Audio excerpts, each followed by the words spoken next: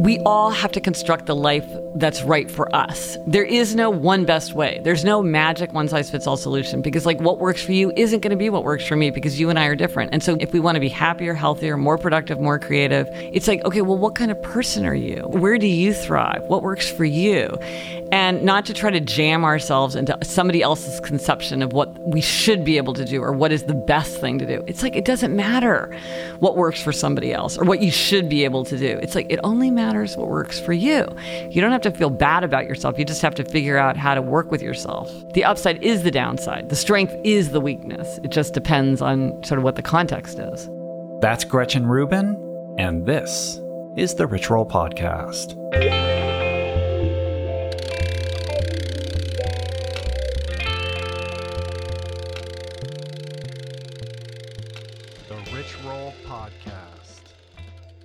Hey everybody, how you guys doing? What's happening? My name is Rich Roll. In case it was not already immediately apparent, I am your host. This is my podcast. Welcome to it. Thanks for dropping by.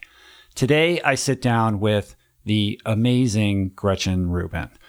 Gretchen is a former lawyer turned über-author and blogger. She is somebody who has sold over 3 million books on the subject of habits, happiness, and human nature. You may know Gretchen from her runaway bestseller, The Happiness Project, or one of her many other titles, which include Happiness at Home and Better Than Before, or from her wildly popular blog at GretchenRubin.com. Well, Gretchen has a new book out. It's called The Four Tendencies. It's an amazing read.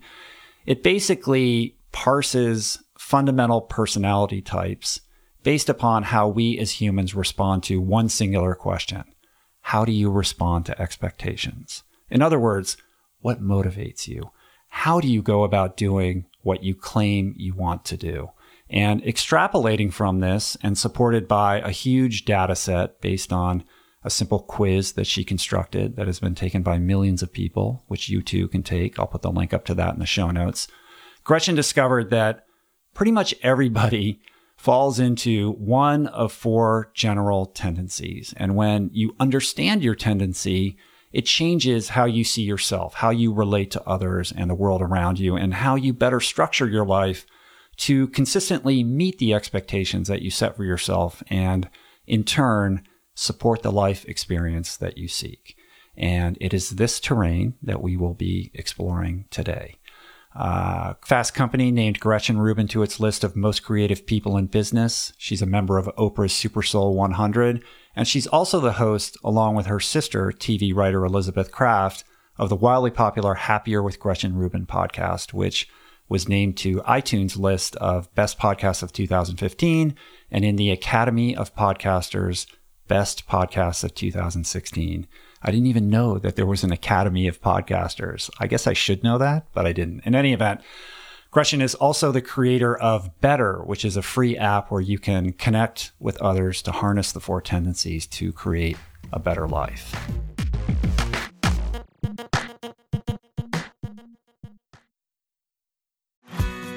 We're brought to you today by Recovery.com.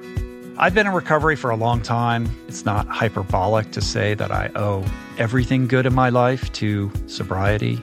And it all began with treatment, an experience that I had that quite literally saved my life. And in the many years since, I've in turn helped many suffering addicts and their loved ones find treatment. And with that, I know all too well just how confusing and how overwhelming and how challenging it can be to find the right place and the right level of care, especially because, unfortunately, not all treatment resources adhere to ethical practices. It's a real problem, a problem I'm now happy and proud to share has been solved by the people at Recovery.com, who created an online support portal designed to guide, to support, and empower you to find the ideal level of care tailored to your personal needs. They've partnered with the best global behavioral health providers to cover the full spectrum of behavioral health disorders, including substance use disorders, depression, anxiety, eating disorders, gambling addictions, and more. Navigating their site is simple. Search by insurance coverage, location, treatment type, you name it. Plus, you can read reviews from former patients to help you decide. Whether you're a busy exec, a parent of a struggling teen, or battling addiction yourself, I feel you. I empathize with you. I really do. And they have treatment options for you. Life in recovery is wonderful, and recovery.com is your partner in starting that journey. When you or a loved one need help, go to recovery.com and take the first step towards recovery. To find the best treatment option for you or a loved one, again, go to recovery.com. Meditation has been a recurring theme on this podcast dating back to its beginnings. And in conversation always leads people to asking me about the best way to begin. There are no shortage of modalities, of resources, and apps available.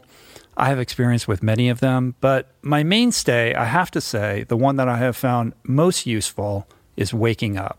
It's this unique treasure trove of wisdom that has become so important to my daily routine that the app finds itself right in the dock of my phone for immediate fingertip access.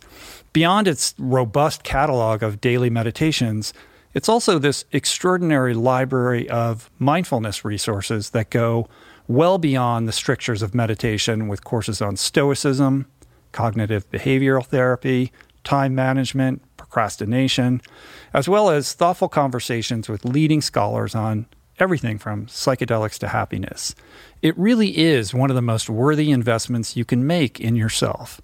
And listeners of the show can get 30 days to try Waking Up for free. Plus, you'll save $30 on the in-app price. If price is a concern, Waking Up offers the app for free, astonishingly for anyone who can't afford it. You can find the links on their website to get a full scholarship right now. Just go to wakingup.com/richroll to start your free month today. That's wakingup.com/richroll. I'm super proud to announce my next venture, Voicing Change Media. This beautiful consortium of thinkers, storytellers, artists, and visionaries, all committed to fostering meaningful exchanges and sharing thought-provoking content. Voicing Change Media will feature shows like The Proof with Simon Hill, Soul Boom with Rainn Wilson, Mentor Buffet with Alexi Pappas, Feel Better, Live More with Dr. Rangan Chatterjee, and The Conversation with Amanda de Cadenet. You can explore this network and all its offerings at voicingchange.media.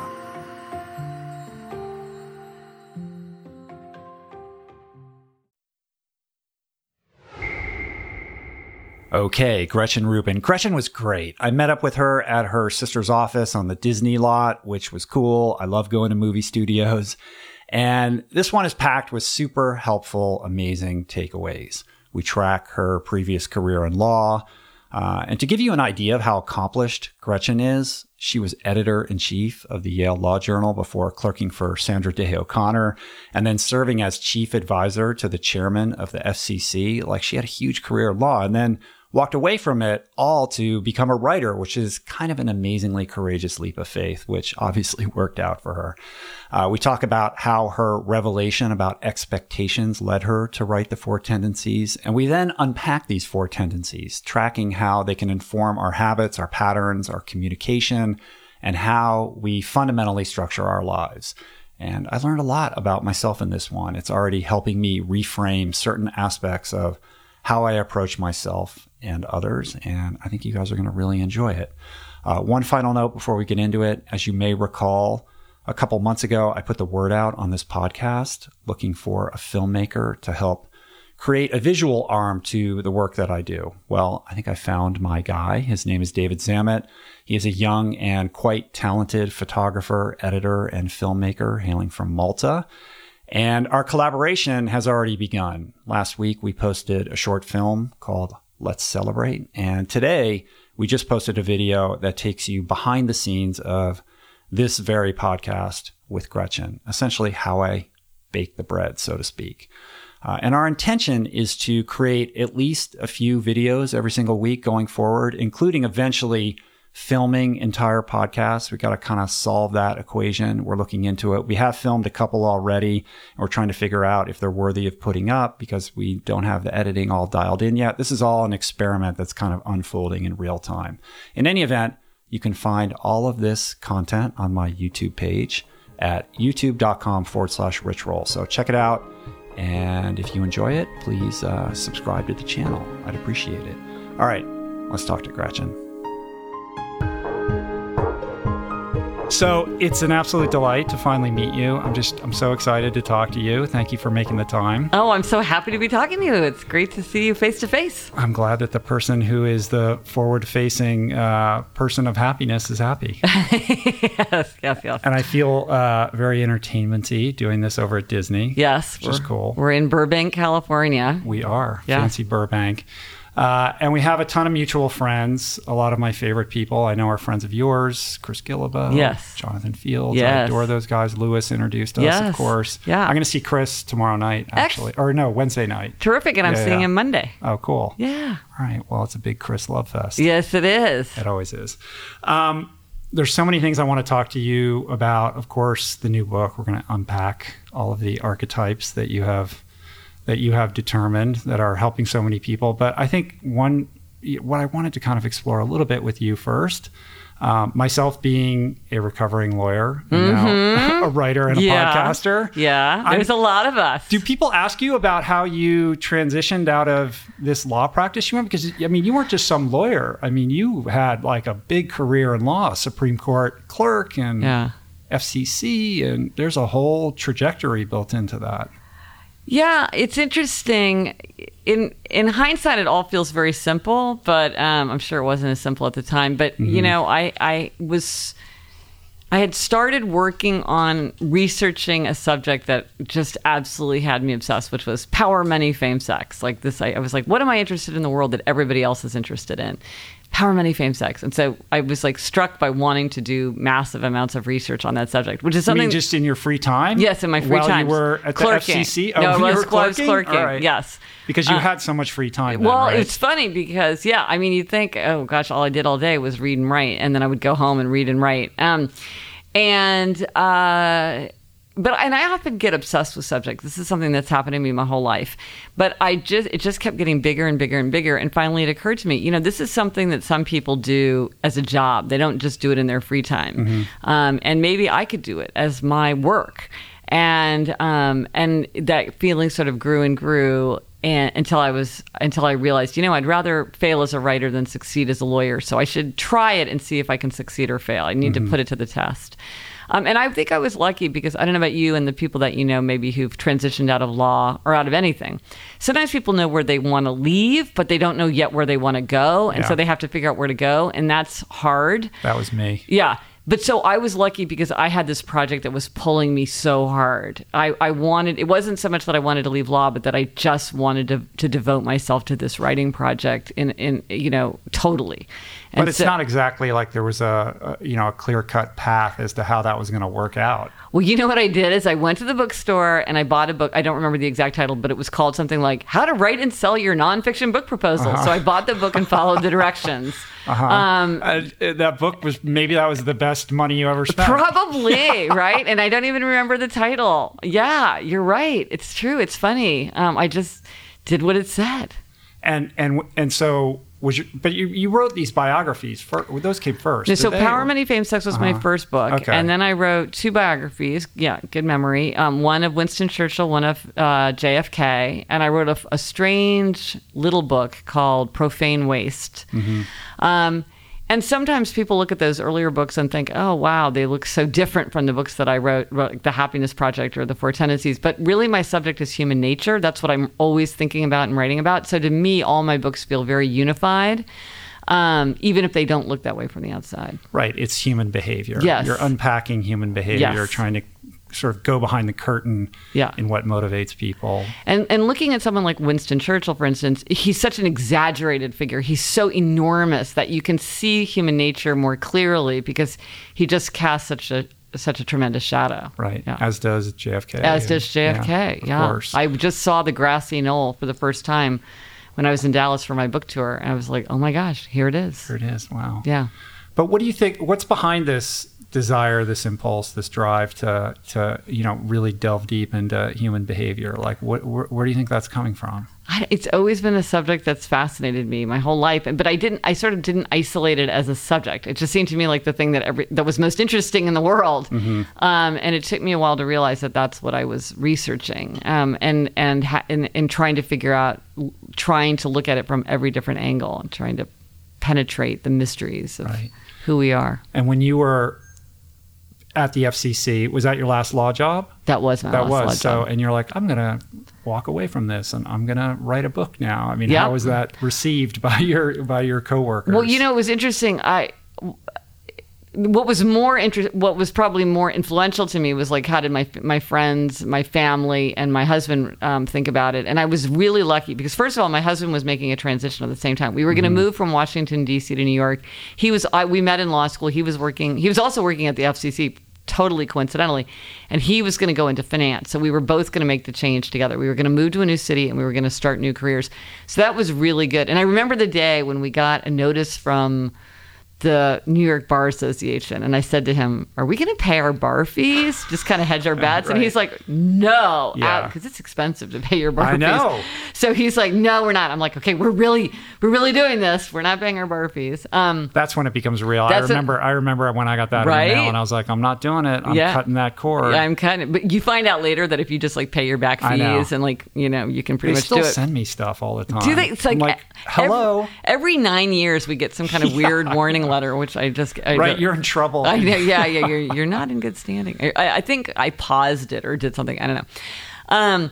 But I was really lucky because everybody who was closest to me was very tolerant of me taking a big risk. And I think I would have done it anyway, but it would have been much more difficult if everybody had really been saying like, oh, it's not a safe bet and it's such a tough career and you've put so much time and effort and money into it and, given, you have all these options now.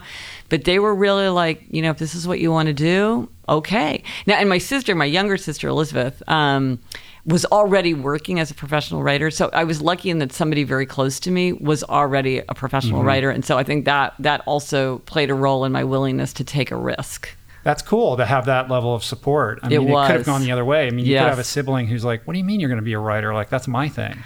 That's true. And also I see people often from the deepest sense of love try to protect people from failure and risk. And so to say, do the safe thing, don't risk failure, don't risk being embarrassed, don't risk like not being able to get a job, take the safe path. But the fact is there is no safe path. Like so many people do things thinking that they're safe and then those things blow up, Right. And the lawyers are those safety seekers, right? Yeah. So these are the people that are seeking out that supposedly that elusive, more secure route. And look, man, it's tough. When you're going to New York, oh, well, there's Davis Polk and there's, they're dangling huge paychecks in front of you. And having clerked for Sandra Day O'Connor, I mean, you could have done whatever you wanted to do. Well, I had an interesting experience. And so now, because I write about happiness and sort of self-knowledge all the time, one of the questions that I suggest to people, if you want to increase your self-knowledge, because it's hard to know ourselves, surprisingly hard. One question I often suggest is, whom do you envy? Because when you think about whom you envy, then you're like, that person is something that you want. And maybe you could get that for yourself, but often we don't want to admit to ourselves what we really want. And one of the things for me was that when I would read the alumni notes from my law school, when I read about people who had really cool law jobs, I felt like a kind of mild interest. And when I read about people who had cool writing jobs, I felt sick with envy. So I thought, well, I guess that's what I really wish that I had, because that's what I really envy. Mm-hmm. Yeah, that's a good litmus test. Yeah, it's painful. I definitely can relate to that. It's painful to admit to envy. Yeah. Well, it's baked into us as human beings, I suppose. Yeah. So let's get into the tendencies. Yeah. I took the quiz, by the way. Okay. Not that I didn't already kind of know how it would work out for me. Yeah. But I think we're going to get along swimmingly because I'm definitely an upholder. All right. We're rare breed. So we can get into pat each other on the back or whatever. But I think I have a light dusting of rebel in me. Mm-hmm. But I also have, by the way, I'm going to use this as like a personal counseling session. Excellent, I love that. It's my favorite thing. Okay, good. A light dusting of rebel, but also a definite strain of people pleasing. That when I was kind of going through the tendencies and trying to understand them, and these four archetypes, felt a little bit at odds with being an upholder. So I don't know, but maybe even before answering that, we should describe what we're talking about. Yeah. So the four tendencies are whether you're an upholder, a questioner, obliger, or rebel. So you and I are both upholders. So, and this has to do with how you respond to expectations. And all of us face two kinds of expectations. So there's outer expectations like meeting a work deadline, meeting a request from a friend. And then there's inner expectations. So your own desire to keep a New Year's resolution, your own desire to start lifting weights again. So upholders readily meet outer and inner expectations. They meet the work deadline, they keep the New Year's resolution without much fuss. They want to know what other people expect from them and meet those expectations, but their expectations for themselves are just as important. Mm-hmm. Then questioners. Questioners question all expectations. They'll do something if they think it makes sense. So they make everything an inner expectation. If it meets their inner standard, yeah, this makes sense, then they will do it, no problem. If it fails their inner standard, they will reject it. They tend to hate anything arbitrary, inefficient, unjustified. So they always want to know why they should do something. Then there are obligers. Obligers readily meet outer expectations, but they struggle to meet inner expectations. And I got my insight into this when a friend of mine said, I don't understand it. I really want to go running. And when I was in high school, I was on the track team, and I never missed track practice. So why can't I go running now? Mm-hmm. Well, when she had a team and a coach waiting for her, she had no trouble showing up. But when she was just trying to go on her own, she struggled. And then finally, rebels. Rebels resist all expectations, outer and inner alike. They want to do what they want to do in their own way, in their own time. If you ask or tell them to do something, they are very likely to resist. And typically, they don't even like to tell themselves what to do. Like, they wouldn't sign up for a 10 a.m. yoga class because they're like, I don't know what I'm going to want to do at 10 a.m. So those are the four tendencies. Now, you and I are upholders, and that's pretty unusual because the biggest tendency for both men and women, the one the biggest number of people belong to, Obligers. Is obliger. Obligers, yeah. That's big. Second to them is questioner, also very big. Rebel is the smallest tendency. It's the longest chapter in the book, but it's the smallest tendency. It's the one the fewest people belong to. But our tendency, upholder tendency, only slightly larger. Those are the two kind of extreme polar tendencies, and they're pretty small. Not that many people are rebels or upholders. Right. So before we get into the particulars of these four different personality types and the pros and the cons and kind of what we're supposed to do with this information, how did you arrive at this? Like, how did it dawn upon you? Is this the result of just a continuing pursuit into the depths of what make people tick? Did you have like an epiphany? Did it come to you slowly? Well, both. I started picking up these patterns. So my friend said that thing about the track team, and that really got me thinking like, well, what's going on? Because it's the same person, it's the same behavior. Like, why was it at one time effortless and now she can't do it? And let me just interrupt you to ask you this. Yeah. When you hear that as an upholder, what is your reaction when somebody tells you that? Well, see, that's what's interesting. And that's why I think it was an advantage to me to be an upholder in figuring out this framework. Because to me, I was like, I don't understand that. Yeah. That didn't make, like, I'm like, just get on with it. Yeah. It's like, I'm like, that's interesting because I don't experience that. And also, people were saying other things that I was like, I don't experience that. So, like, when I would talk to people about New Year's resolution, because I wrote this book Better Than Before that's all about habit change. So I was talking to people I would also often ask people about New Year's resolutions as a way to get into their habits. And a certain number of people would give exactly the same answer. They would say, I would keep a resolution whenever it made sense to me, but I wouldn't do it on January 1st because January 1st is an arbitrary date. And that really struck me because I was like, well, the arbitrariness of January 1st never bothered me. Then there were people who would say like things like, well, why is it that busy parents like us can't take time for ourselves? And I would think, well, I'm a busy parent, but I don't have any trouble taking time for myself. And then there were some people who just, like when I talked about habits, like to me, the idea of habits is energizing and freeing. I love the idea of a life full of habits. But some people were repelled by the idea of habits. Like you could tell that the whole idea of trying to form habits was repugnant to them. And I was like, it's so weird. They see the world so differently from me. So I was trying, all these things were sort of running through my head simultaneously. I had no idea how they fit together or if they were part of a pattern. And then one day I was just glancing down at my to-do list, which was like, all messy, half things crossed off, half things that I still needed to do. And all of a sudden, this idea jumped out at me, expectations. And I realized that was at the core of all of these things. And once I focused on expectations, and I saw that it was outer expectations and inner expectations, then everything started sliding into place. All these patterns began to fit together and make sense. And so it was like I was pondering, kind of wandering around my head for months. And then suddenly it just clicked when I thought of the word expectation. And there can only be 4, right? Because there's only 4 permutations of expectations that are either motivated, stimulated internally or externally. Yes. It's sort of like inner, outer, outer, inner. Those are the 4. There can only be 4 because those are the 4 combinations. Did you wake up in the middle of the night and jump up and down, or how did? Well, I was sitting there, and part of it too was at first I was trying to make it into a 2x2. And I couldn't get it to work out 2x2 because it's like, how do they fit together that way? When I realized it was a Venn diagram of the overlapping circles, that showed me how they all fit together because like they touch each other. So you and I are both upholders. Well, upholders are like questioners in that we both meet inner expectations, but upholders are also like obligers in that we also meet outer expectations. So it showed me the relationship of the 4, how they really intersect with each other. So that was another big breakthrough is when I realized it was a Venn diagram in a diamond shape of circles. So it was like the visual. And then you constructed this test, this quiz. Yes. And how many people have I'm coming up on 1 million people. That's so crazy. Soon, yeah. happiercast.com/quiz if you want to take the quiz. Everybody should take it if you're not sure where you fall on this. And so you have this massive data set. Yeah. And I'm interested in as you kind of dig into that, are most people some combination of the two, or are there people that are just purely, in one camp? Like, how does that look and break down? Well, from my observation, almost everybody really is within one core tendency. But like you say, you can kind of tip because you could be, like, say my husband's a questioner. He's a questioner.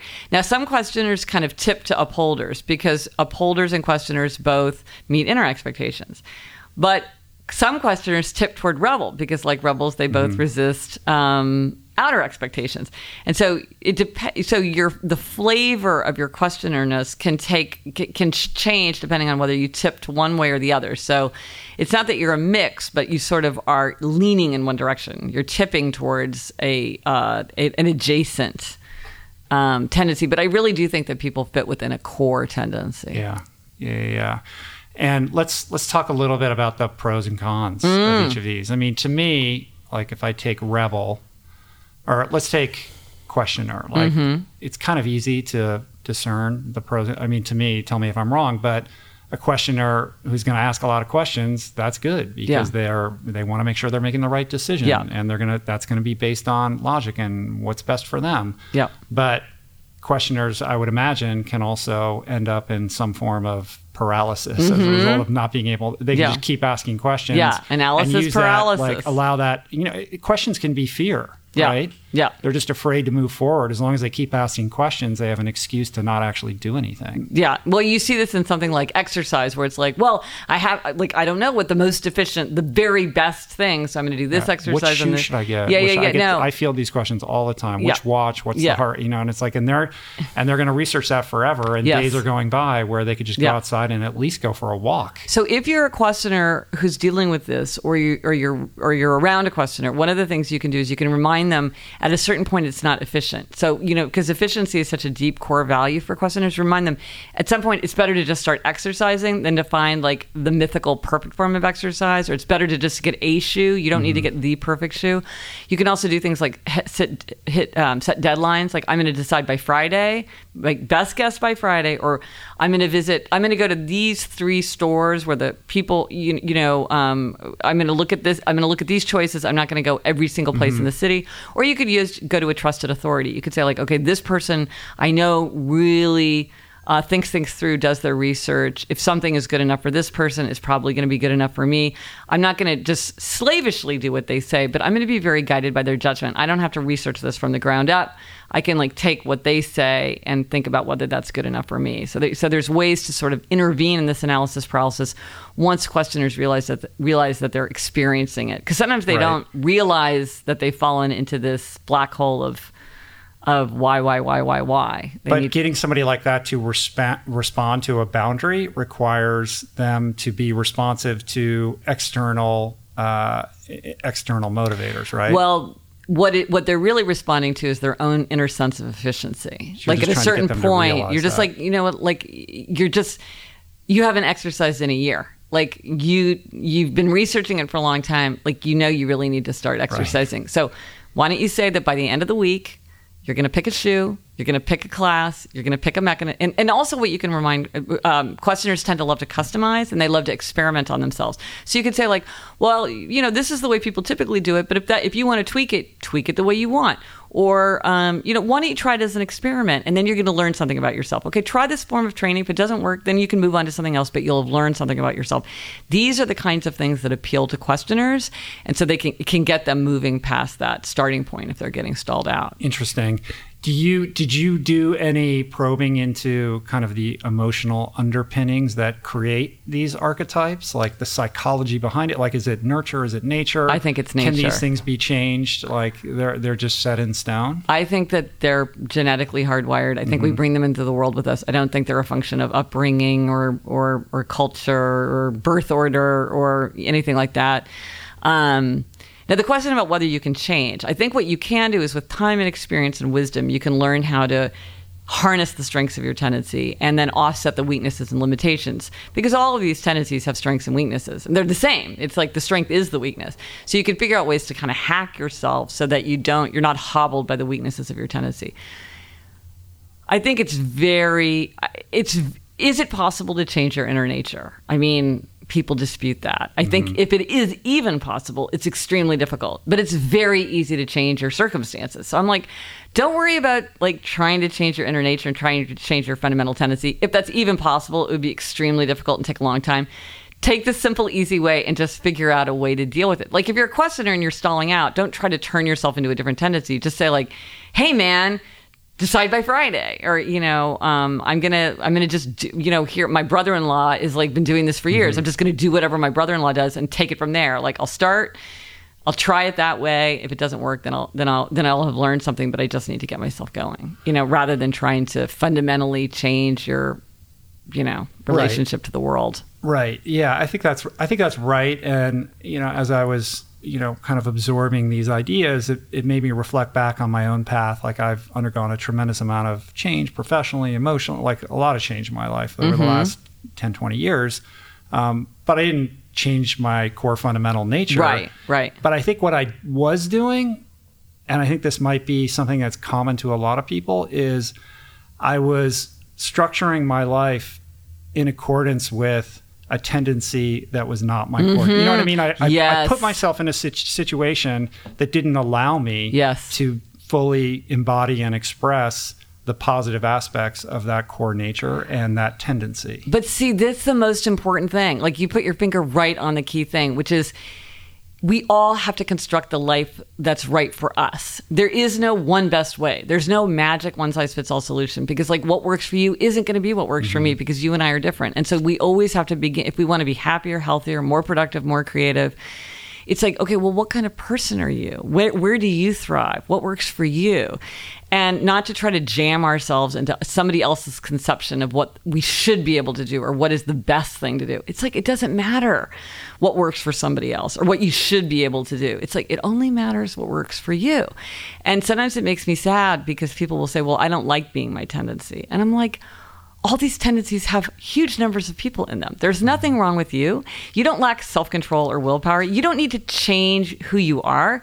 You just need to set things up in a different way. And then you'll get to be able to go wherever you want to go. It's like, you don't need to change yourself. I bet the rebels all like being rebels, though. Interesting. Some do, some don't. Really? Yes. Well, rebels get frustrated because they can't make themselves do things. And so it's like if you have a rebel who like really like wants to be healthier, wants to eat better and exercise, they'll get frustrated because they'll be like, well, the minute I make a to-do list, I refuse to do it. The minute I say to myself, I'm not going to eat bread anymore, I go out and buy a loaf of sourdough bread.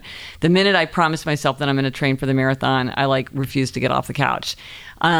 This is something that many... A natural resistance to any kind of rules or boundaries. Yes. And so even when self-imposed. Even when self-imposed. They don't want to impose... But so there are ways to harness the tremendous powers of the rebel tendency, but they have to do it in a rebel way. They can't try to impose those rules on them. You need accountability. You need to put it on the calendar. And then, no. Those don't work for rebels. Don't do that. Don't let people try to convince you that you should try these tools. If they work, now rebels can do anything they want to do. If you'd like to do that, some rebels do like to-do lists. Some rebels do like to, go to classes. If you like to do it, then do it. But if it doesn't work for you, okay, there's a lot of things that rebels have come up with to get themselves to that same place. You don't have to feel bad about yourself. You just have to figure out how to work with yourself.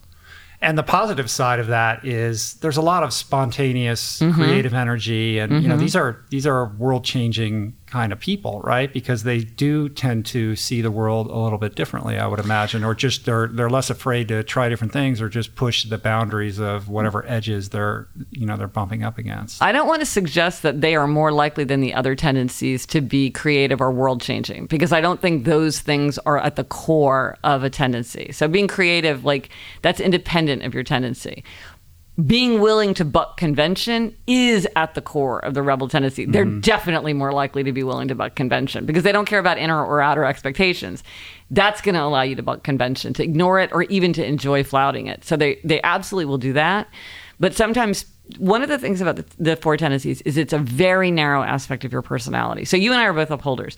We could line up 50 upholders, and depending on how ambitious we were, how considerate of other people's feelings we were, how adventurous we were, how introverted or extroverted we were, how controlling we were, how neurotic we were, all these things would be very different. How intellectual we were. We would add up to completely different people, but as to how we meet expectations, we would be the same. So sometimes people are like to me, oh, the rebels are the creative, artistic, and I'm like, no, because creative and artistic, those are different. They don't necessarily correlate to the tendencies, but it's going to color the way these things are expressed. It's going to come out in a way that takes on a flavor of the tendency, but it's not like, oh, upholders lack creativity because they're rule bound. It's like, no, there's a lot of creative people who are upholders. Yeah. Interesting. Yeah. And this idea that the strength is also the weakness. These things can't be parsed from. It's not like you have strengths on this side and weakness. These things are the same thing. Exactly. Yeah. And that's what a lot of people don't understand. It's like, oh yeah, I meet inner and outer expectations, and therefore I'm also can seem rigid and inflexible, because that's like the two sides of the same coin. And just like you were saying with questioners, it's great that they ask so many questions. It can also drain and overwhelm people that they ask so many questions. Rebel, it's great that they flout convention,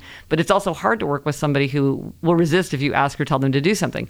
The upside is the downside. The strength is the weakness. It just depends on sort of what the context is.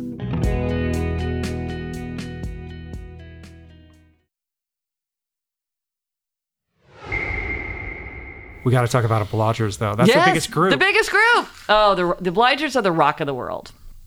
They're type O. They are the universal. They pair up the best with the other three tendencies. You either are an obliger or you have many obligers in your life. And here's the key thing for obligers. This is if there's anything in the Four Tendencies book that I think has been the most helpful to the most people, here it is. If you are dealing with yourself or someone else who's an obliger, who's struggling to meet an inner expectation, which by definition you are, that is the definition of an obliger.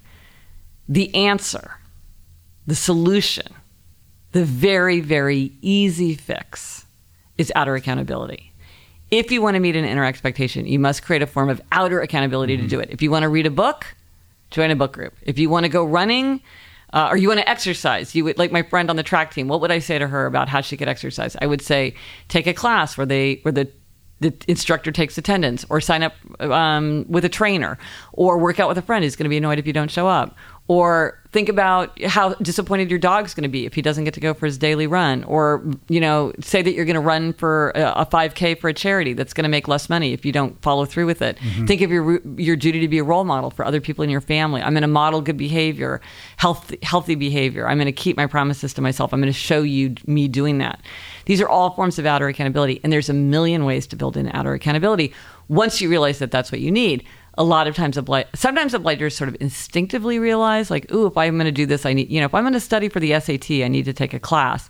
But sometimes they don't realize that that's what they need. And so then it's a huge revelation to realize, you just plug in outer accountability and then you can do whatever you want. Yeah. So for the obliger, the quality of your environment becomes paramount. Whereas somebody who is internally motivated, what your surroundings are become less instructive in terms of what your behavior looks like. Right. Is that Yes. correct? So, Yes. so I would think that for the obliger, they're people that not only, they got to breed community, they have to breed accountability for sure. Accountability, and those things have to be, there has to be an emphasis or a priority on making both of those two things convenient so that they're the easy arm's length choice. Yeah. Well, it's interesting that you mentioned community, because one of the things I've heard from a lot of obligers is, what happens if you're a very introverted obliger and you don't like the idea of going to an exercise class, or you don't want to go to Weight Watchers because you don't like the idea of, it's not that you dislike the accountability. It's just the like introverted obliger. Yeah, no, it's a big issue. And so there's a lot of solutions for that. Like I have this app, the Better app, where, Better, if you search for Better Gretchen Rubin, and you can form an accountability group. And a lot of people prefer the face-to-face, but it's more inconvenient and it takes more time. It's very powerful, but some people don't like face-to-face. And so if you do it in an app, then it gives you a little bit more distance. Or you might be able to try, and obligers vary dramatically on what makes them feel accountable. Some obligers can feel accountable is to their future self. Like, okay, today Rich doesn't want to do this, but future Rich is going to be very disappointed if now Rich doesn't do it. So you have to do it for future Rich. I've been amazed for how many obligers this works. The future self. To me, I'm like, that seems very advanced. Yeah, but that's bizarre. It's also like a weird Trojan horse to bring internal motivation and kind of like costume it up. No. I mean, I'm like, how does this work as outer motivation? Yeah. Because it's really just an inner expectation, like in a costume. But for a lot of people, it works. And so I think one of the things I try to do in the book, The Four Tendencies, is to give lots and lots and lots of examples, because it's definitely true that for some obligers, a running club would be great, but for many it wouldn't work for whatever reason. And so you have to think, like, again, what kind of person are you? If you're a very introverted person, the idea of going to meet 8 other people and talking about something is going to be a real turnoff to you, wholly apart from whatever the behavior is. So you need to think about, okay, well, that's okay. Given that that's who I am, how do I work with myself to get that outer accountability? Because there's a lot of ways to do it once you realize that's what you need. Right. And so what is the strength of the obliger then? I mean, they're the rock of the world. They're the ones who come through. They're extremely great team members. Because they show up for everyone else. Yeah, and right? they can be visionary leaders. I mean, sometimes somebody asks me, like, I don't want my son to be an obliger. I want him to be a leader. I'm like, that's a false choice. Many obligers are great leaders. They feel compelled to lead because of feeling an obligation to others. And like, I need to do this for my people, or I need to do this. I need to help others. So they can be very powerful leaders. But here's something that can come out of that. So because obligers are often so valuable and so helpful, they can be taken advantage of. They can be exploited. They can fail to be heard. Mm-hmm. Sometimes expectations just become too pressing on them because they do feel that weight of outer expectation very keenly. They can suffer from obliger rebellion. And this is when an obliger will meet an expectation, and then suddenly they snap. And they're like, this I won't do. And sometimes it's small and symbolic, but sometimes it's very destructive. I just got an email this morning from somebody saying, I had a friend for like 17 years. She was just very, very demanding and needy. And one day I was like, I'm done with you. And I haven't spoken to her since. And that's obliger rebellion. It's like it builds. And then suddenly there's this eruption. Often the obliger will say that they feel like they're acting out of character. And it can be very destructive because the people around are like, why didn't you say anything? Right. It's all right. Oh, sorry about that. Do you need to get that? No, it's okay. It's just Don't worry about it. It's the main office. Well, that's interesting. Yeah. I mean, I think what I hear in that is, that explosion comes from a lack of self-care. Like when you're so focused on meeting the needs of others and you're not attending to your own self, right? So that's out of whack. That's an important subtle distinction. I would say that they are meeting outer expectations. I wouldn't say that they're like putting others in front of them. So they're meeting outer expectations, okay. But they're not meeting inner expectations. But you're right. But it's a boundary thing. It is. It absolutely is. That is 100% correct. And and the fact is, obliger rebellion is meant to be a safeguard. It's meant to be the emergency ripcord that gets an obliger out of a situation that's no longer sustainable. Like, I can't take it anymore, so I'm going to blow this up to preserve myself. So it's meant to save them from something that's become unsustainable. But it can sometimes be very destructive, and it can be, and others don't understand. They're like, well, if you didn't want to do it, why did you say you would? Mm-hmm. That's what an upholder would say. Like, if you don't want to do it, don't do it. But like, why are you mad at me? Or like, why didn't you say something? This is something that's very puzzling to people who aren't obligers. And it also, but sometimes obligers don't understand this outer accountability, inner accountability thing, and they think what's going on. They misconceive the situation, and they think that what's going on is that they are putting others first. This is a dangerous mistake because it suggests that if I put others first and I put myself last, if others' needs vanished and the expectations from others went away, then I would meet my own desires. So if I quit my demanding job, then I would be able to keep my New Year's resolutions. If I took early retirement, then I would have time for everything on my bucket list. But what I found is that doesn't happen. Well, life is never going to line up like that. Well, but sometimes people do this. They will do things like quit a job, thinking like, oh, I've always wanted to write a novel. If I quit my job, then I'll write my novel. It's like, no, you won't. Not if you're an obliger, not if you don't have outer accountability. And so over and over, obligers have said to me, I didn't understand because like I took early retirement. I gave up money in order to make time for myself, but I'm still not doing anything. I'm like, yeah, because what you need is outer accountability. So if you want to write your novel, it's like take a writing class or join a writer's group where everybody holds each other accountable, or say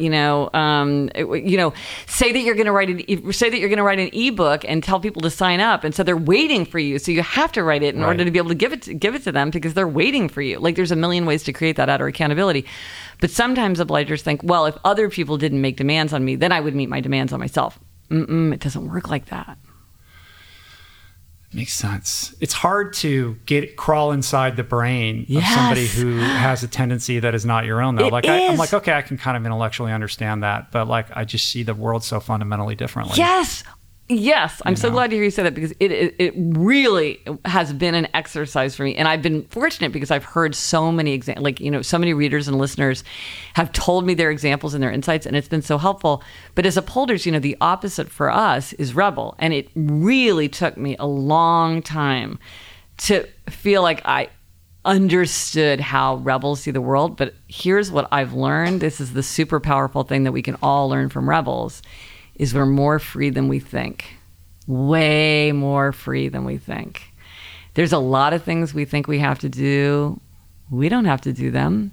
I mean, if I wanted to wear running shoes and yoga pants every day for the rest of my life, I could do that. Mm-hmm. There's no one who could stop me. And I probably wouldn't even really get in trouble. You have a lot more freedom than you think. And so that's been very powerful for me to realize. I know that it's sort of unusual for an upholder to be with a rebel, right? Mm-hmm. My wife is a rebel. Interesting. So how does it come out? Well, we've been together for almost 20 years. And we've worked it out. I mean, we're very aware that we're different in these regards. Like, I want structure. I need personal accountability to myself. I need to have the schedule. The calendar has to be locked in. Like, I need to know what I'm doing. and I find freedom in that. Yes. Like, I'm able to be creative and be more productive and feel good about the direction that I'm heading in and all those when I have those things. Yeah. Julie, my wife, she doesn't forget it. You know what I mean? Yeah. Like, that's, she's a whirling dervish, and, she's all over the place, and she's doing 10 things at once. And she's a powerhouse, and she's unbelievably, capable in so many different ways. And I just remember when we first got together, I was like, this is like a strange being from a different planet. Yes. Like, I don't even understand how this person functions, but I was fascinated by it. And, there's a chemistry and all of that that has, that attracted us to each other.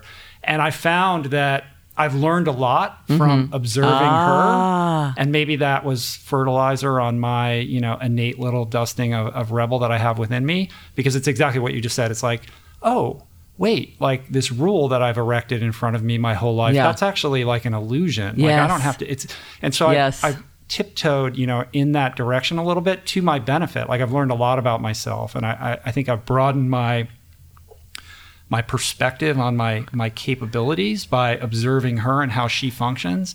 And I think similarly, she's learned some structural habits from me. But innately, it's like all you have to do is look at our desk. What my desk looks like versus what hers looks like, and it's very evident. But we found a way to make it work by respecting that in each other and not trying to change that in each other. Right. I get frustrated. I'm like, she'll commit me to something. I'm like, did you look at the calendar? She's like, no, I don't look at the. Yes. So. Yeah. Well, let me ask you this, because I am fascinated by upholder rebel combinations because it is unusual. Is one of the ways that you manage it that you don't put very many expectations on each other?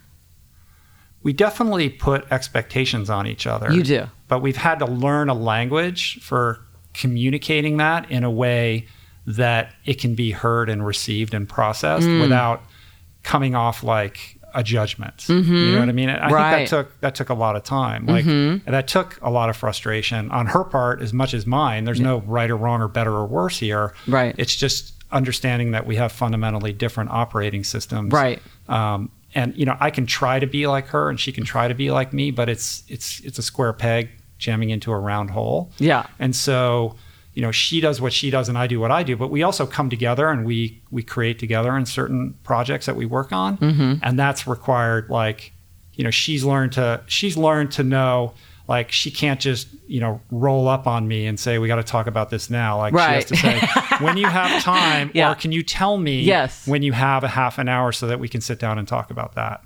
And that's a learned behavior on her part. And, similarly, I don't expect her to put every appointment in the calendar. Right. Like, that's my job. You know? So we've kind of figured out what our roles are so that we can make it work as a cohesive whole. But I think you put your finger right on it, which is that it's about sort of recognizing that you're just coming from different places. And it's not that one person's right and one person's wrong and one person should change. It's just like, this is how you work. This is how I work. And if we want to work together, how do we figure out a way to do that?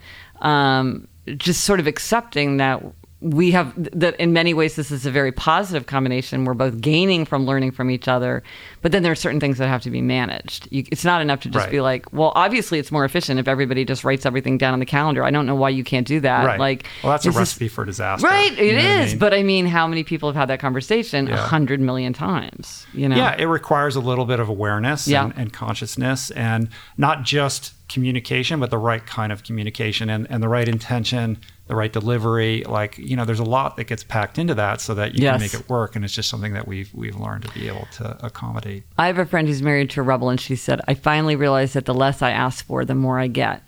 And I thought, wow, that's a lot of experience. Yeah, that's interesting. Yeah. So she's the obliger. She's an obliger. She's an obliger. Gotcha. Married to a rebel. All right. So me as an upholder, here's my thing. Very self-motivated. It takes me a long time to kind of inch up on a goal or a project, and it takes me a long time to,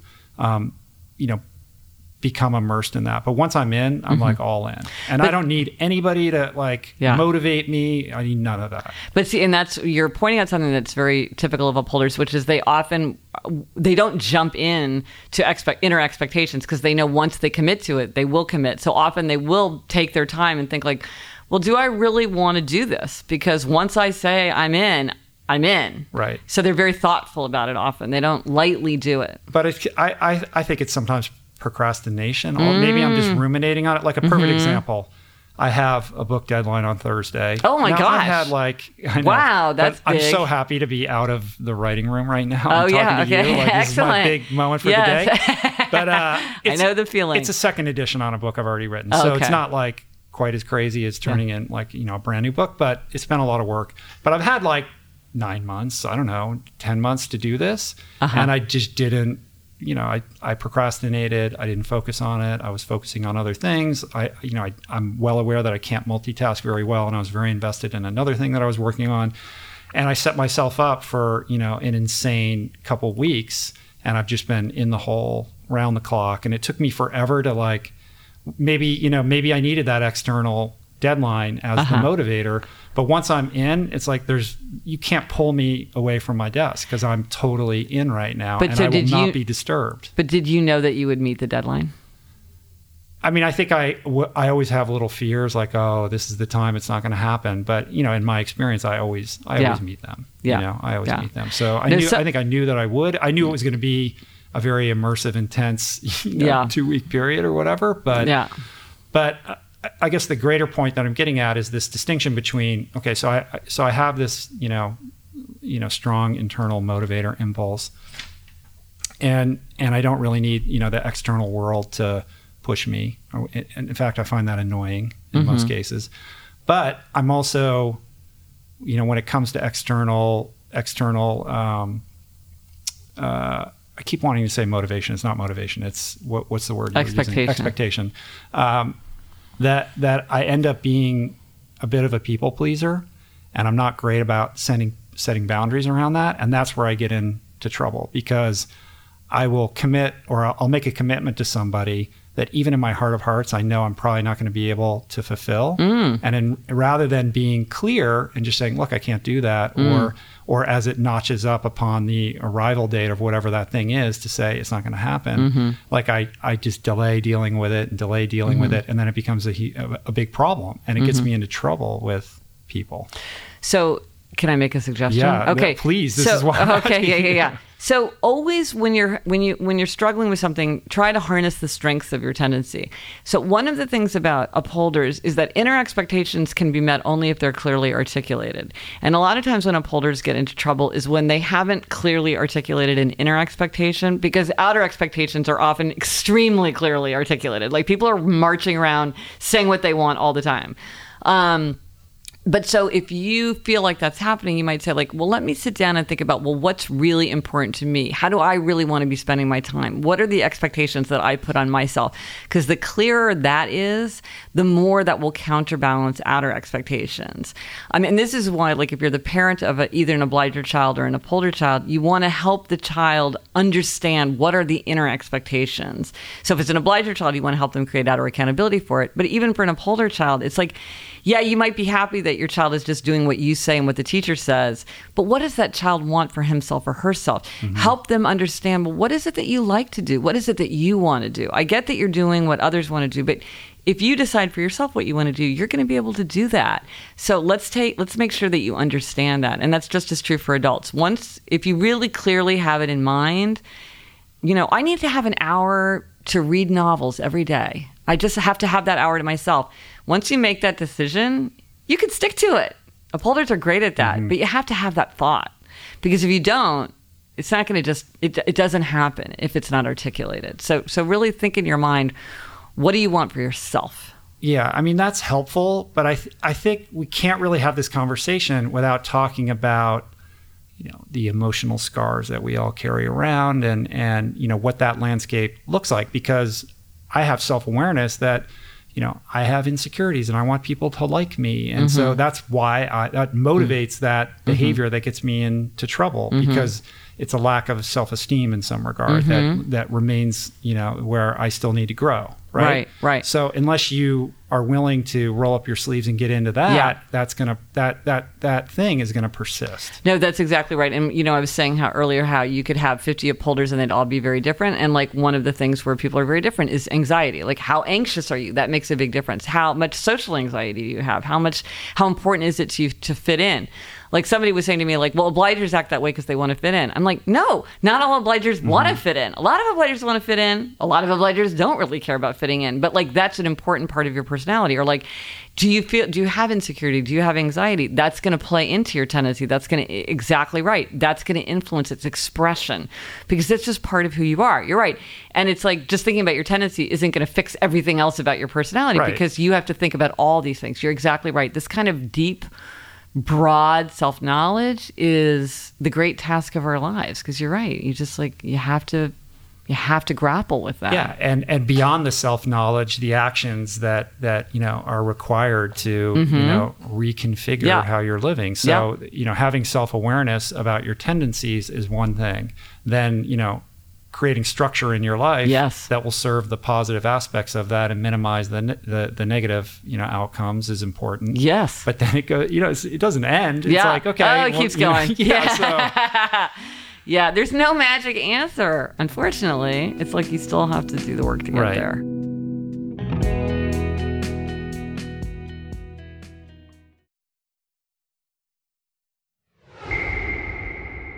I'm also interested in how this works when you have somebody who is dealing with addiction. I'm in recovery for a long time. That's a big part, of my story and my struggle and all that kind of stuff.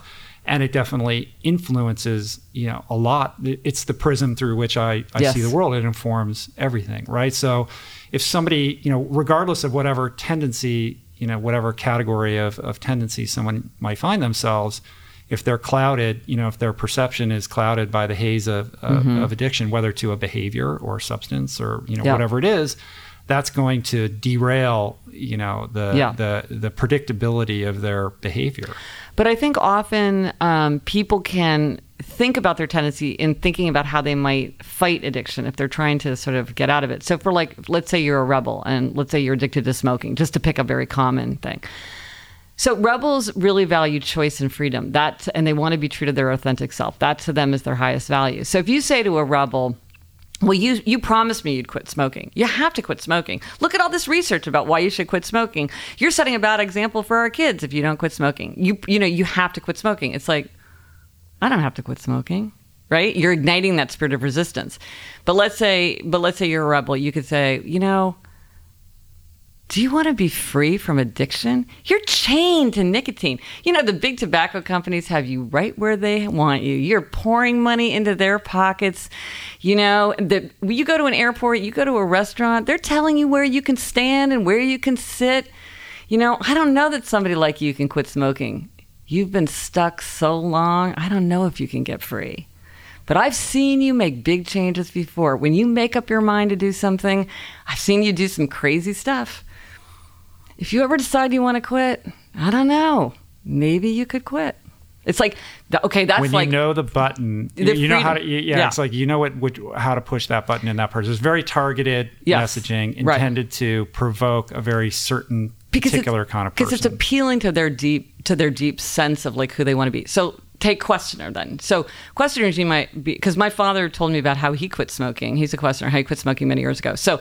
You might think with a questionnaire, I'm going to give them all this information about health. I mean, there's overwhelming research about why you should quit smoking for your health. But let's say that's not working, right? Okay, you're like, well, I'm giving them all this information. I'm telling them why it's important that they quit, and yet they're oblivious to it. So try a different argument. So when my father quit smoking, the way he did it was he figured out how much money he was spending on cigarettes. And then he figured out like over a month, over a year, how much would he save? And then if he invested it and he got a standard rate of return, how much money would he make? And every time he felt like quitting smoking, he ran the numbers and he was like, oh my gosh, it's so much money. I want the money. So then he quit because it was more efficient. Like it made more sense for him to have them. So he found a different way to tap into like sort of the information, the research, that aspect of questioning. And, for an obliger, I have talked to people who have been addicted to so many things. And it's like, and I had a friend who's a doctor and he worked with a very high risk population. And he said to me, I've seen people quit stuff that I thought they could never quit. And they did it overnight. And I'm like, how? What's the secret? And he goes, you can guess. What is it? And I was like, I don't know. What is it? He said, Pain. Pregnant. Oh, pregnant, when people are pregnant. Pregnant. He said it doesn't always work, but he said, I have seen people quit stuff that they swore to me that they could not quit. Because they're like, I have to quit. Not that that's always going to work for somebody, but it's like, that is something that like now someone else is completely involved in this. For some people, that's going to be enough, And so I think you're absolutely right. Addiction is a terrible challenge. It's a huge challenge. But I think that thinking about the tendencies can sometimes suggest avenues. And it can also show you why certain messages aren't working. If you keep saying to a rebel, you have to, they're going to keep saying, you're not the boss of me. If you remind them, hey, you're a healthy, energetic, athletic person. Like, right? Aren't you? You've always been that way. Like, why now are you like this? And they're like, wait, I am a healthy, energetic, athletic person who's always taking good care of my body. Why? This isn't who I really am. Yeah, I think that determining the appropriate strategy that is going to connect with that archetype is important. But I think you definitely also have to understand, I'm sure you do, like that it transcends logic, like appealing to the logical, like what is the argument that's going to trigger the logical response of that? Like addiction, the rules kind of go out the window. Like logic doesn't necessarily apply, because there is this, this biological compulsion that's driven by, a physical addiction to something in the case of substances. So sometimes it's trickier. I mean, for me, it was just, I had to just I had to be in so much pain that there was just nowhere else to go, and in my experience, that happens, that's a common thing. Yeah. It's more uncommon that someone wakes up and says, I can't believe I'm spending all this money on this. I'm done with it, Yeah. God bless them. I wish that was me. Well, it's worth a try. Worth a shot. But I think what's great about it, it's like, you're right. I mean, sometimes you have to just get to that point. Right. But it's nice to have something to try. Of course. Yeah. No, I think it's really helpful and instructive to understand, like, look, this line of questioning or your approach with this person or with yourself is not doing you any favors. Right. Yeah. Well, part of it is, I think people are like, well, this is what should work, so I'm just going to keep doing it and doing it and doing it, even if it doesn't work. And it's like, no, there's a lot of different ways that we can think about this. If something's not working, let's move on and try something else. Because you're right. Maybe nothing's going to work. Nothing's going to push that button until you get to that point. Hey, and some people never get to that point. Yeah. They never, and I think also, like, we're all addicts at some point on the spectrum to something. We all have obsessive tendencies, or even if they're muted and really not that invasive in our life, like, we all are we kind of gravitate towards things we know aren't so good. Even if it's like World of Warcraft or whatever it is, right? And like developing an awareness around cable news, those things, and saying, well, how can I use, how can I think about my tendency to perhaps approach that thing that I know I should let go of, but I don't really want to, because isn't it harmless, and and the like. Well, I mean, the thing that you keep coming back to is self-awareness, and I really think that that's absolutely correct. I think that that's where everything has to begin. Is like, what are you doing and why? Like, what are you doing? Like, are you spending hours and hours and hours a day watching cable news? Like, you need to know that, and then you can think about it. It's who mindful. Are you talking to specifically? But it's all about just sort of like self-awareness and mindfulness, and then you can think about whether you would want if your life could be happier, healthier, more productive, and more creative if you made changes. But if you're not even aware of what you're actually doing, which is super easy. Like, I say this as somebody who's like the least mindful person in the world. It's very easy to really be very disconnected from who you are, what you want. It's very easy to be led to, who do you think you are? Who do other people want you to be? Who do you expect yourself to be? Who do you wish you were? It's distracting. I think it's never been easier to adopt that mindset, because it's very easy to live reactive to the world around you, especially when you have a phone that can entertain you, and the prospect of being bored is now, something of the past. We can constantly just be ping-ponging off the stimuli that we're incessantly exposing ourselves to, whether it's through television or Netflix or billboards that we see when we're driving, and of course our cell phone, all these things, right? And all of these things move us away from even thinking about, pondering, let alone cultivating that sense of self-awareness. And that's the one thing that's keeping, I think, in my opinion, I'm interested in what you think, that's keeping people stuck. Like, you have to start there before you can then go, okay, well, this is my tendency. Now what do I do about it?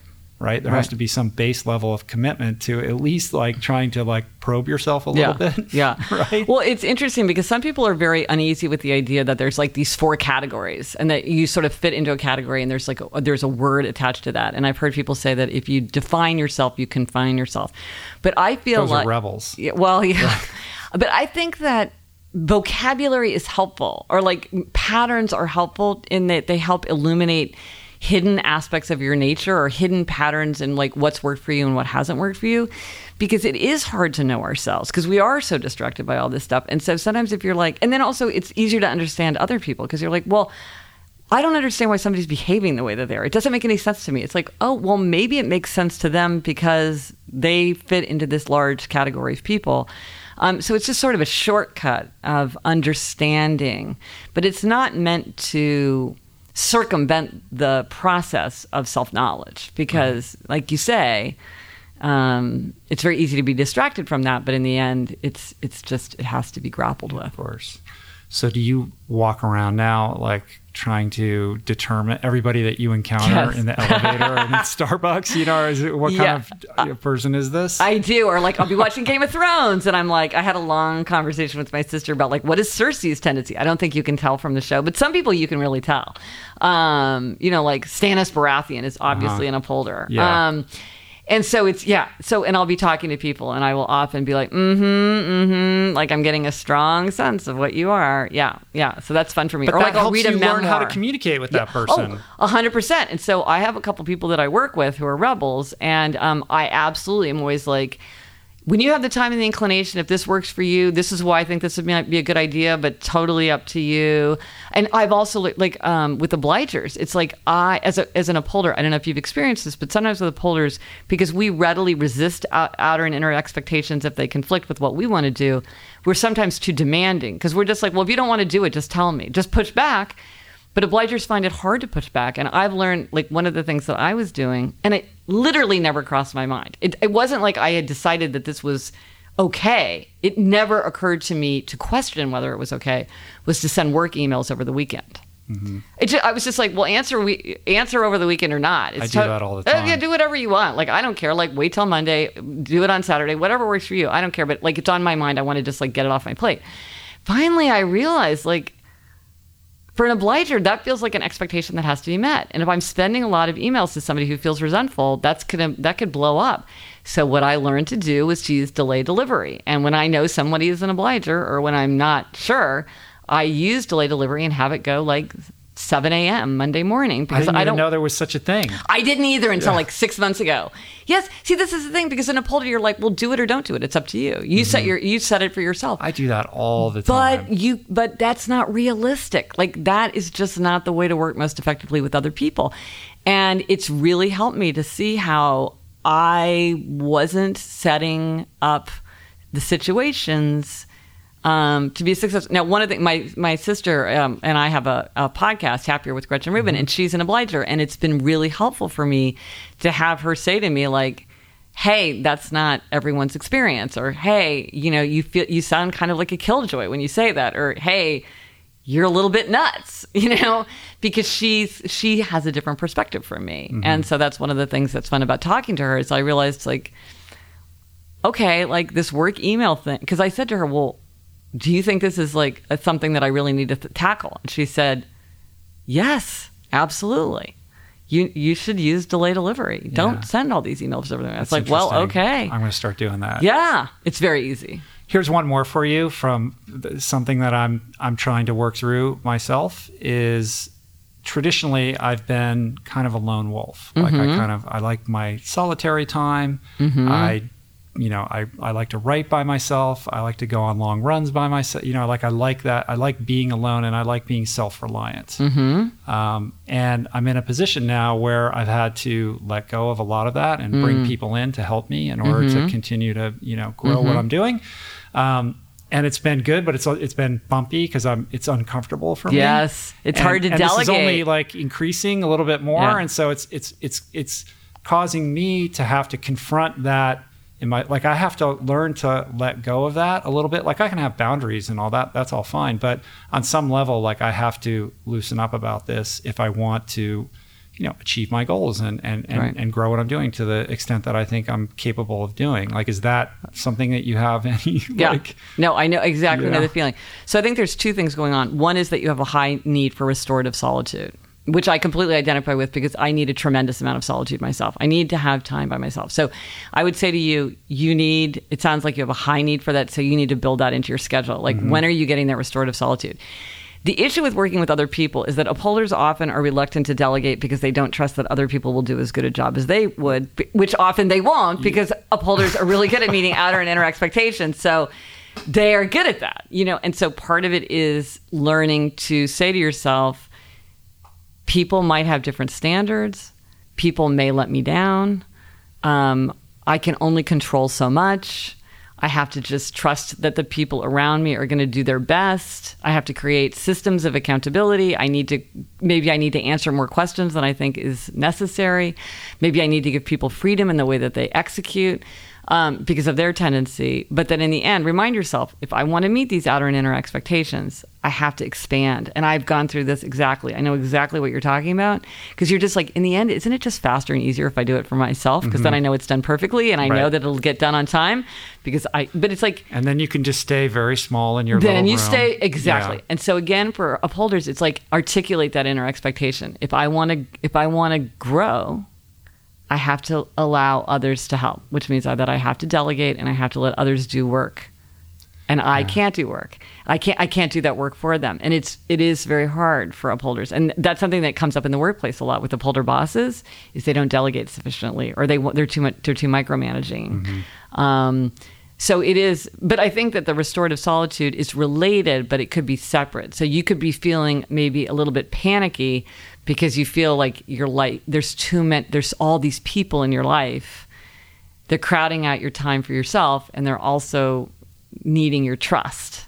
And that's a lot to go on at one time. And they're also moving you forward. No, right? It's fantastic. So it's like, necessary. Yeah. It's exciting. It's empowering. But but you need to think about, okay, well, as I'm doing this, as I'm making this change, I have to think about how I'm going to think through what I need, both as part of my tendency, my upholder tendency, and then other parts of my nature, which is like my need for kind of contemplative solitude. Yeah, that's super helpful. I mean, I have been doing that, and I have been, trying to, let go and do all that kind of stuff. And I think part of it for me has also been like detaching a little bit more from expectations. Like, is it really that important that it be exactly the way that I would do it? You know what I mean? Like, this is not that important. Can I tell you? And the more I can remind myself of that, then it's cool. Can I tell you an exact example where I went through this very thing? Yes, please. Okay. So I just did this gigantic blog redesign, which is like it is such a difficult, I don't know if you've done this, but it's a hugely difficult task. And it's complex. There's many, many people, at least with mine, I have this giant site that has almost, like a decade's worth of content. There's lots of moving pieces. It's very complex. I've worked with the same team. Now this is the third time that I've worked with them. And I have absolute trust in them. So I think they're great.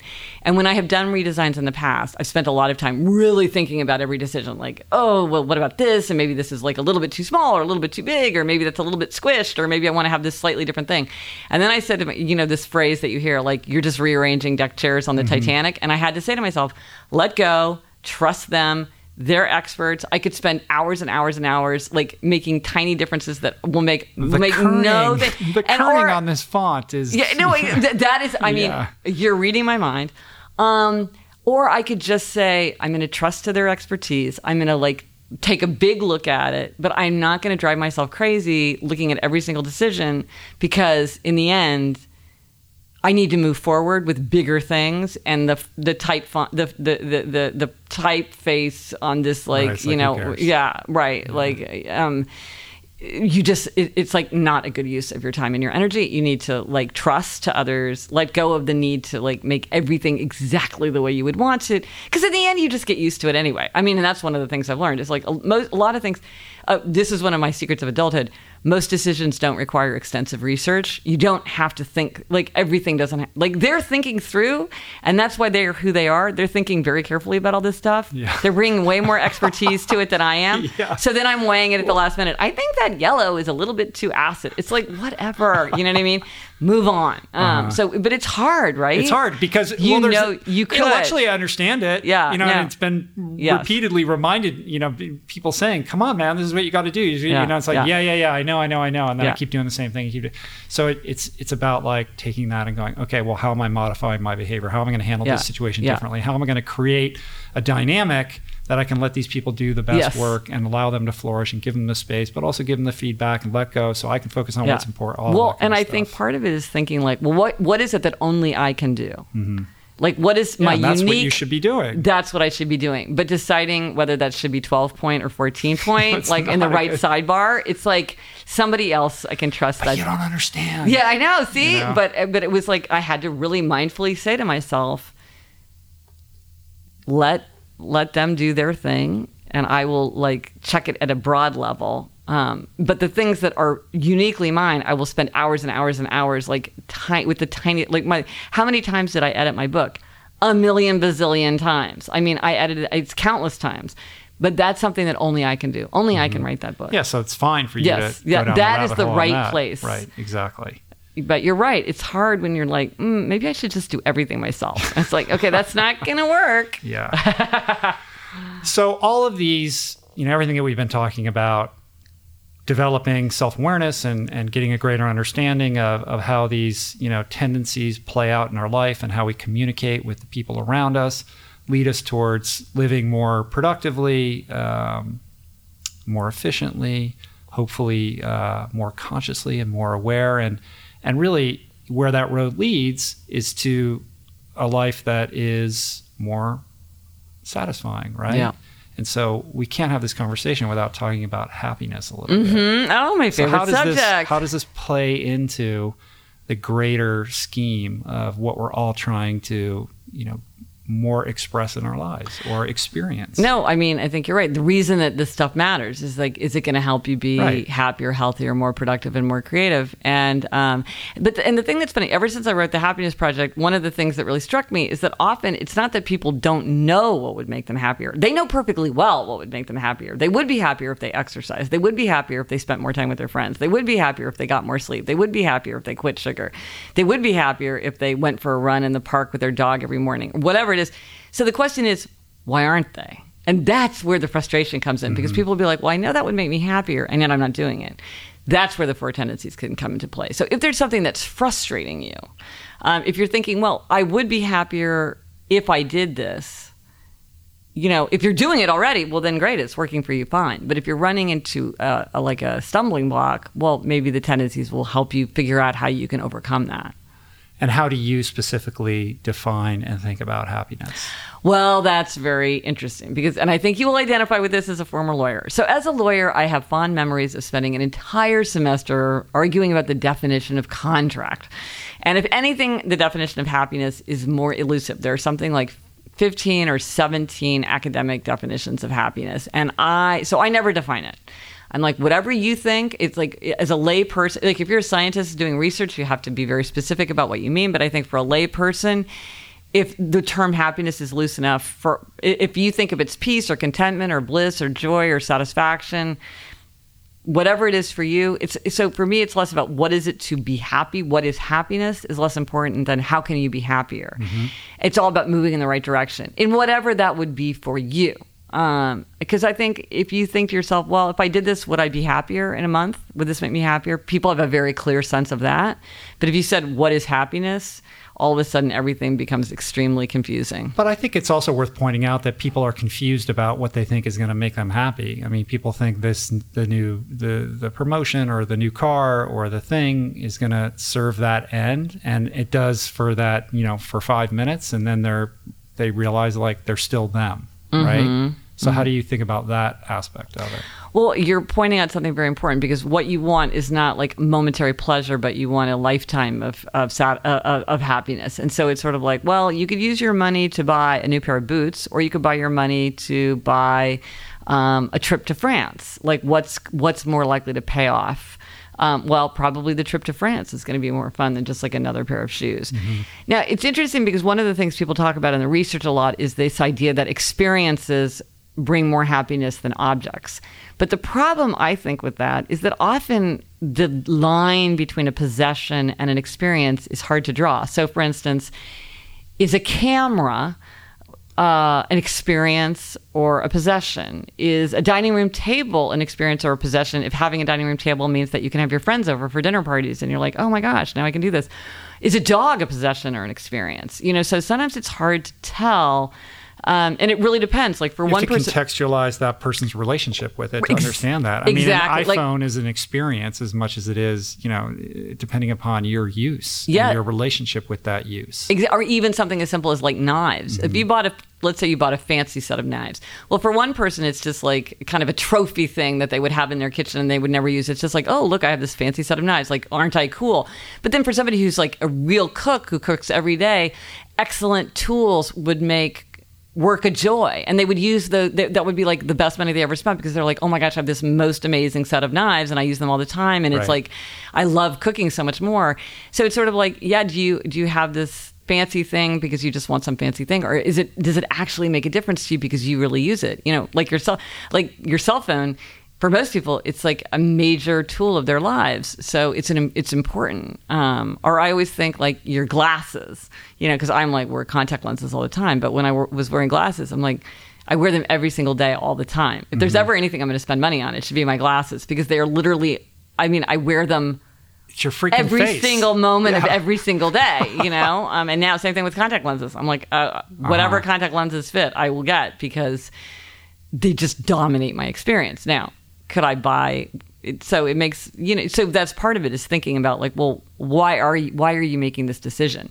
Is it meant to just be an empty signal to other people, or is this something that's really going to be something that's going to change your own experience of the world? Yeah. That being said, though, you've written extensively about decluttering, uncluttering. So, you're down with the minimalist vibe or the ethos, that lurks beneath that. Well, but here's an interesting thing, how people are different. So some people are simplicity lovers and some people are abundance lovers. So simplicity lovers like less. They like clear shelves. They like bare surfaces. They don't like a lot of buzz. They don't like a lot of profusion.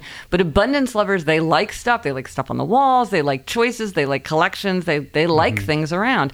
So I don't think that it's like minimalism brings happiness. It's like, well, minimalism can bring happiness to you if that's what you like. But for some people, it's like they love having a bunch of stuff on the walls and like a bunch of stuff on the tables. And that to them feels creative and energizing. But clutter is things that you don't use, you don't need, and you don't love. So I think some people have a capacity to love and use and appreciate lots of things. And some people, it's like, I just want nothing on I have an empty shelf, which I'm like, I just love my empty shelf because I just want nothing on it. I don't have a very high tolerance for stuff, and I don't appreciate stuff very much. But in a way, I think that my life is more cramped. And I do see that some people they appreciate the beauty of the world and the beauty of objects. And for them, having a table full of fernware would be beautiful and something that they would appreciate and love. Am I better than they are? Are they better than I am? It's just we're different. Mm-hmm.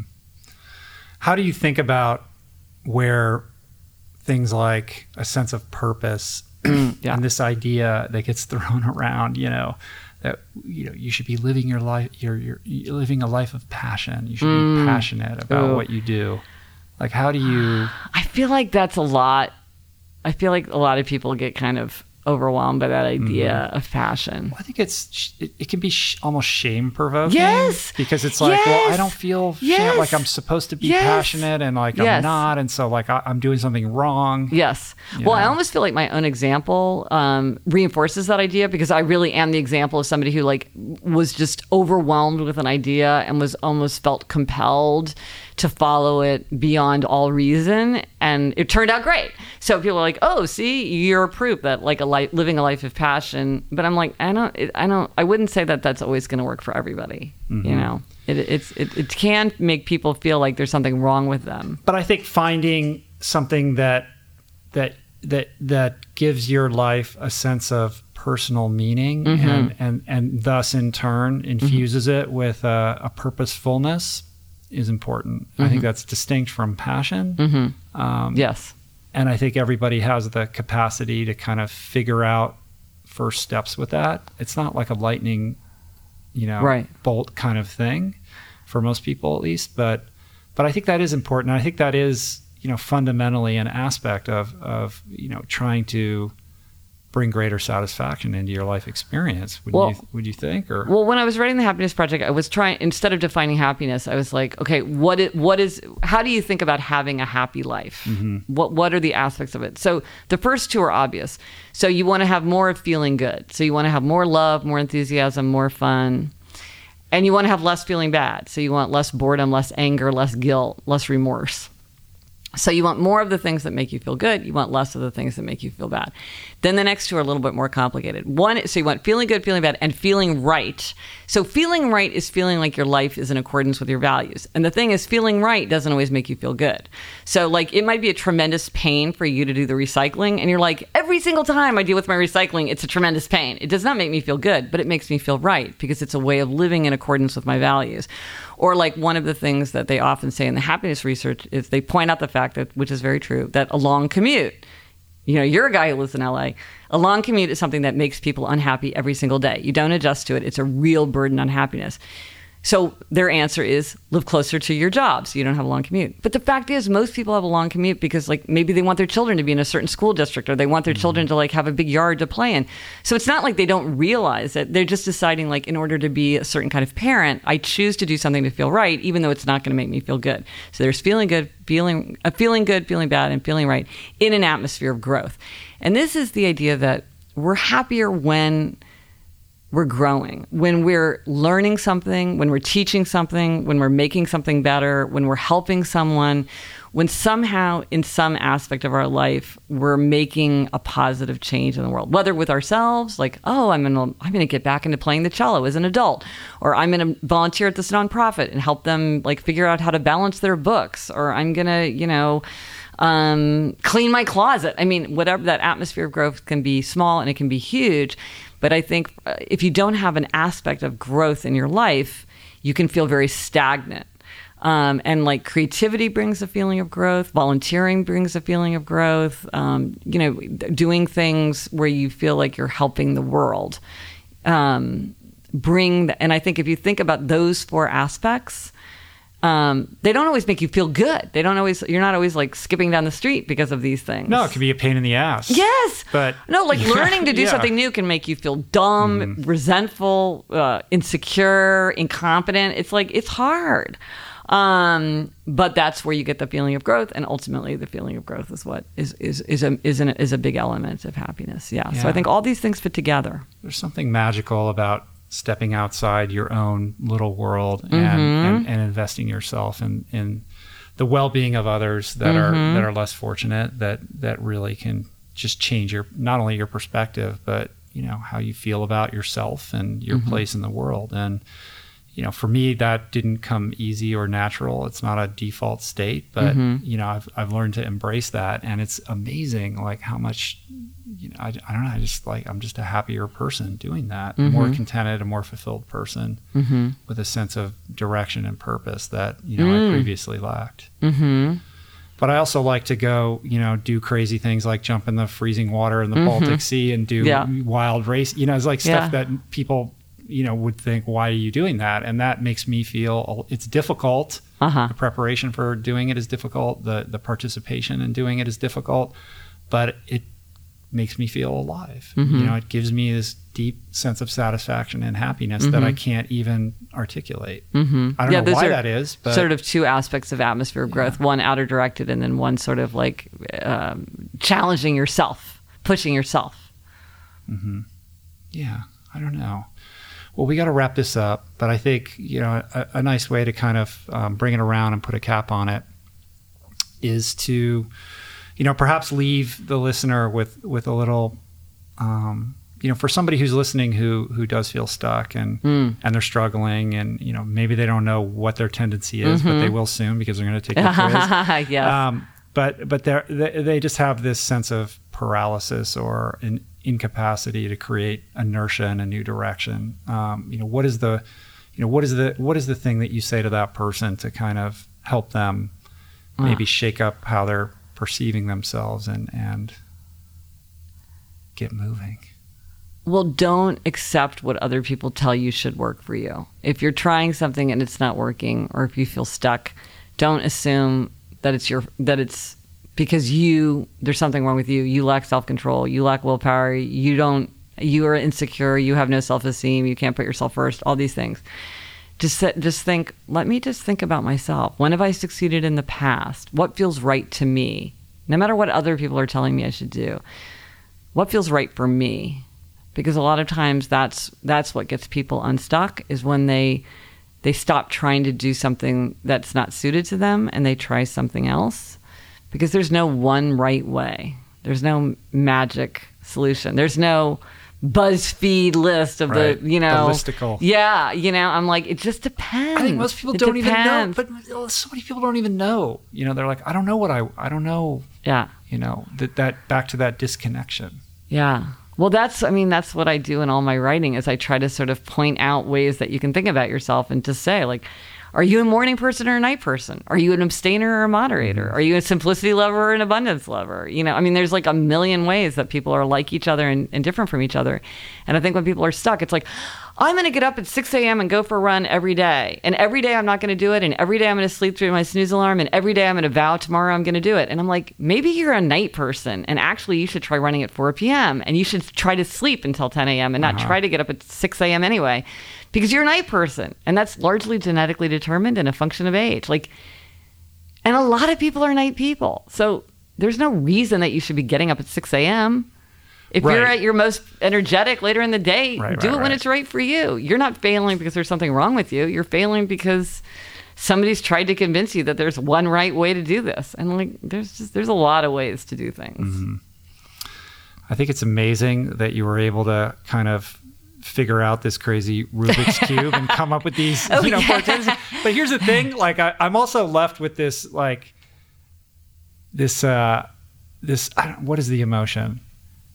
Coming to understand that there are these 4 tendencies and that everybody can kind of fall into them almost makes me feel like it makes me feel like the human race is more sort of rudimentary. We all want to think we're original creations. I'm different. I can't be, I'm who I am and I can't be categorized by this. And then to go, actually everybody pretty much falls into this category. You know what I mean? Yeah. You're like, oh, it's kind of a bummer. But it's also, there's freedom in that too. And it's so instructive. Yeah. Yeah, I know what you mean. It is kind of strange when you're like, well, there's 4 categories and everybody's in one of them. And people are like, there can't just be 4. I'm like, well, there's a million ways that we're like each other and different from each other. But in this way, there really are these very dominant 4 patterns. But I know what you mean. Because in a lot of ways we're alike, but the differences are very important. And it's like thinking about that and what's alike, what's different. It's cool. A puzzle. Yeah. I think we did it. Thank you. Thank you. So fun to talk to you. Thanks so much for having me on your show. Did we do okay? This is so fun. I feel like we could talk all day long. No, it was awesome. Thank you so much, Gretchen. Absolutely delightful to talk to you. Definitely pick up the new book, The 4 Tendencies. Check out all her books. You can find her at GretchenRubin.com and at Gretchen Rubin, basically everywhere, right? Yep. Instagram, Twitter, Facebook, all that kind of good stuff. And are you still touring around and you doing the book tour thing, or what's going on right now? I've got the book tour going. I did a recording of Happier in here in Los Angeles, which is fun. Getting out of. That was the other thing I wanted to talk. We'll have to do it next time, but I wanted to talk to you about your podcasting experience. Yeah. So maybe you'll come back. Excellent. Yes, I'd love to. But yeah, the podcast for sure. The podcast is huge. It's fun. Yeah. It's been really great to see you guys sailing in that. That's really awesome. Yeah, it's fun to do it with you like doing it? Oh yeah, well, it's fun to do it with my sister, Elizabeth Kraft. So yeah, yes, Happier with Gretchen Rubin for people who like to listen to get some happiness vibes through their podcasts. And I assume you have appearances coming up if people want to come in and check you out. Yeah. Everything's on GretchenRubin.com. The brand new designed website. Yes. The appropriate shade of yellow. Font size. Yes. You will appreciate the font size when you visit GretchenRubin.com. Cool. All right. That's it, you guys. Thank you so much. Appreciate it. Come back and talk to me again sometime. Yes. I would love to. Thanks, Gretchen. Peace.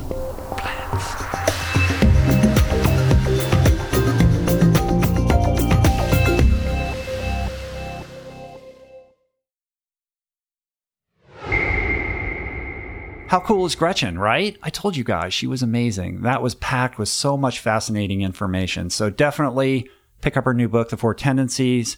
Check out her further writings at GretchenRubin.com. While you're there, please take that Four Tendencies quiz. I'll put the link up in the show notes to where you go exactly for that. I think you'll find it revelatory. Are you an upholder? Are you an obliger? Are you a rebel? Are you a questioner? How does this inform how you perceive your own reality and interact with other people? Also, go to youtube.com/Rich Roll. Check out the video that we made behind the scenes of this experience. I think you guys will enjoy that.